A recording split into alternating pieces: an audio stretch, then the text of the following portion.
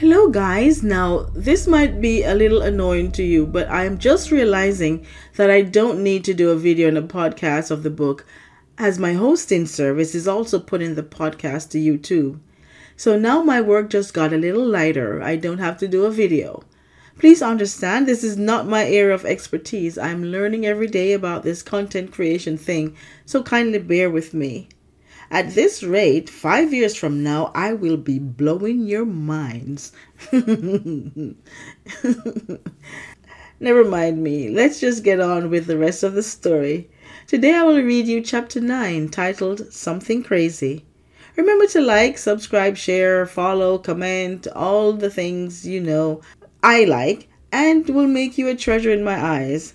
And go ahead and share it with someone who you think will like it as well. Now for the story, I'm your host, LT Bartek. Chapter 9, Something Crazy. Janet had stayed behind after the Rangers left because every instinct in her body was telling her there was something else here.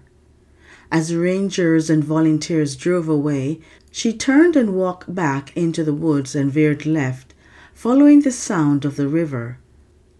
Suddenly, off to her right, she saw something glistening in the disappearing sun under some dried leaves.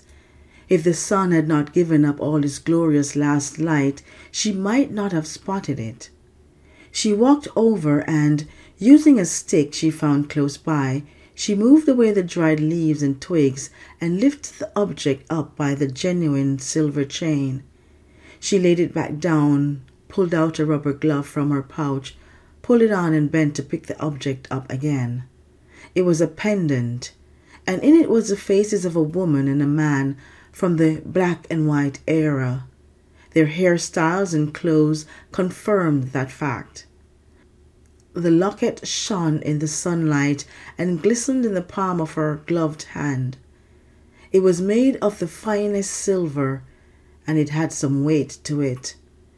There was also beautiful engravings on both surfaces. The drawings were of vines looped in a circle with 3 birds perched in the midst. The drawing was expertly done, and it was beautiful. The chain holding it was broken at the clasp and was just as beautiful. It too was made of the finest silver. She turned over the chain and saw that something looking like blood was on it. She pulled one of the evidence bags she always carried with her and gently placed the locket inside of it to avoid tarnishing any evidence. This was what she was meant to find. This was what was taking her back here. She was elated, confident that this would lead her, even in part, to Alexis' killer. She had the strange feeling that she was being watched and looked around for a few minutes before turning and heading back to the station. Now she could end her search for today. She drove back to the station just as the sun had finally set. She documented the locket and got it ready to be sent to the lab in Asheville for analysis. By the time she was done, it was just her and her father at the station. The 2 rookies were out patrolling, and Elizabeth White was going to be their 911 operator for tonight. All emergency calls would be routed to her at home. There was hardly any calls at night in this sleepy little town, so the role was alternated, and whoever had that shift for that night could stay home and take these calls. She had just finished getting everything sorted out when she saw her dad getting up from behind his desk and stretching. He too was ready to go home. As usual, there was no one in the holding cell, so when that was the situation, they would usually lock the station down, but leave the lit intercom button on the left side of the entrance door on.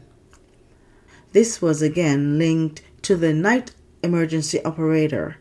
This was another way someone could contact the emergency operator if they came to the station. Sometime later in the evening, the rookies would come back to the office after completing their patrol, and they would let themselves in and stay until the end of their shift. Jan waited for her father to walk out of his office. She turned one last time to look at the envelope with the locket on her desk. It was still sitting beside the desk organizer, waiting to be picked up. Her father came out of his office and shuffled past her. She turned and followed him out. The moment she stepped on the asphalt, she again felt as if she was being watched. But as her eyes scanned the empty buildings and across the street and the vast empty lawns attached, she saw no one. So she got in her car and followed her father home. Later that night, she got a call.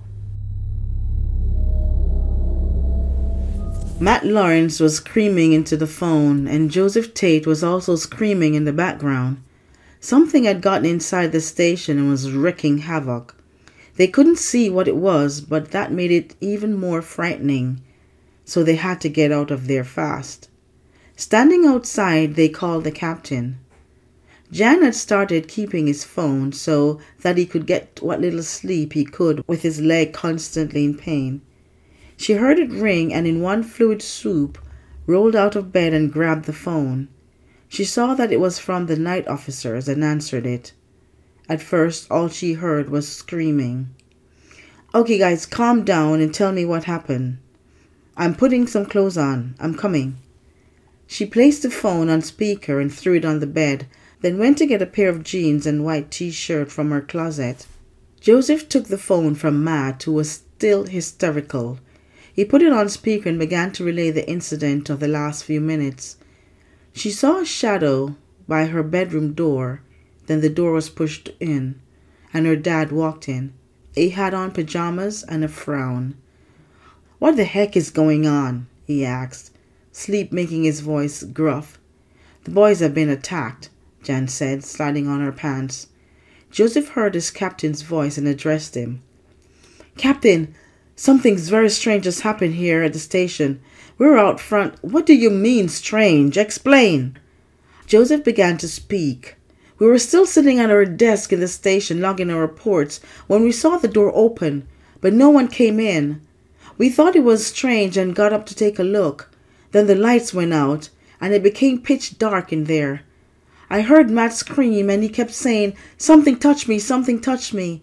But we couldn't see anything. It was so dark. I turned on my flashlight, and that was when I saw something moved over by Jan's desk. Then the desk just overturned, and papers were flying everywhere." "What in the world?" Captain Chase said, but Joseph was still talking, obviously shaken up and panicking. Joseph continued, "I slowly moved to the desk, but nothing was there. Matt stayed up front to catch whatever it was, but he too saw nothing. Then we heard what sounded like a lion mixed with a bear growling from your office. It was so loud it was as if it was coming from a speaker. I turned and fired a few rounds in there, and that's when a stapler flew by my head. After that, we hightailed it out of there, because I couldn't see where it came from, who threw it, or what was making that noise."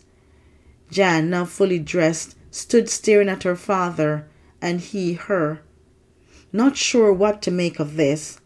Then realization struck, and Jan grabbed up the phone and asked, "Did it only go by my desk?" What?" Joseph asked. "Did it only mess my desk up?" Jan said. "Well, the whole darn office is messed up, but yeah, that was where it was hiding. But yours was the only one that got overturned." "Where is the animal now? Is it still inside?" Captain asked. Matt chimed in then and shouted to be heard, "No, it came outside after us, and I think it ran up the road." "What?"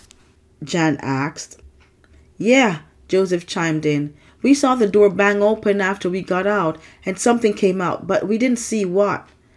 "Gosh damn it," Sam said, annoyed that he had to lose sleep to go out after just getting to sleep himself, and angry that something had attacked his officers and station.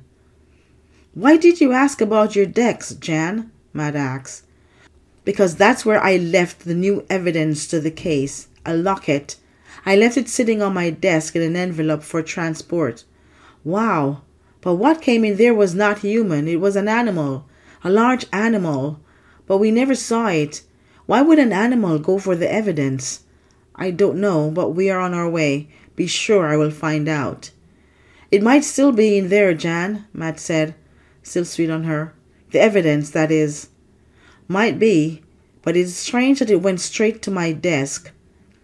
She looked at her father, who looked as concerned as she was. They finished getting dressed and drove back to the police station. Matt and Joseph, aka Joe, was still standing outside when they got there, their blood pressures only now returning to normal. After a while, they decided to venture into the office, guns drawn.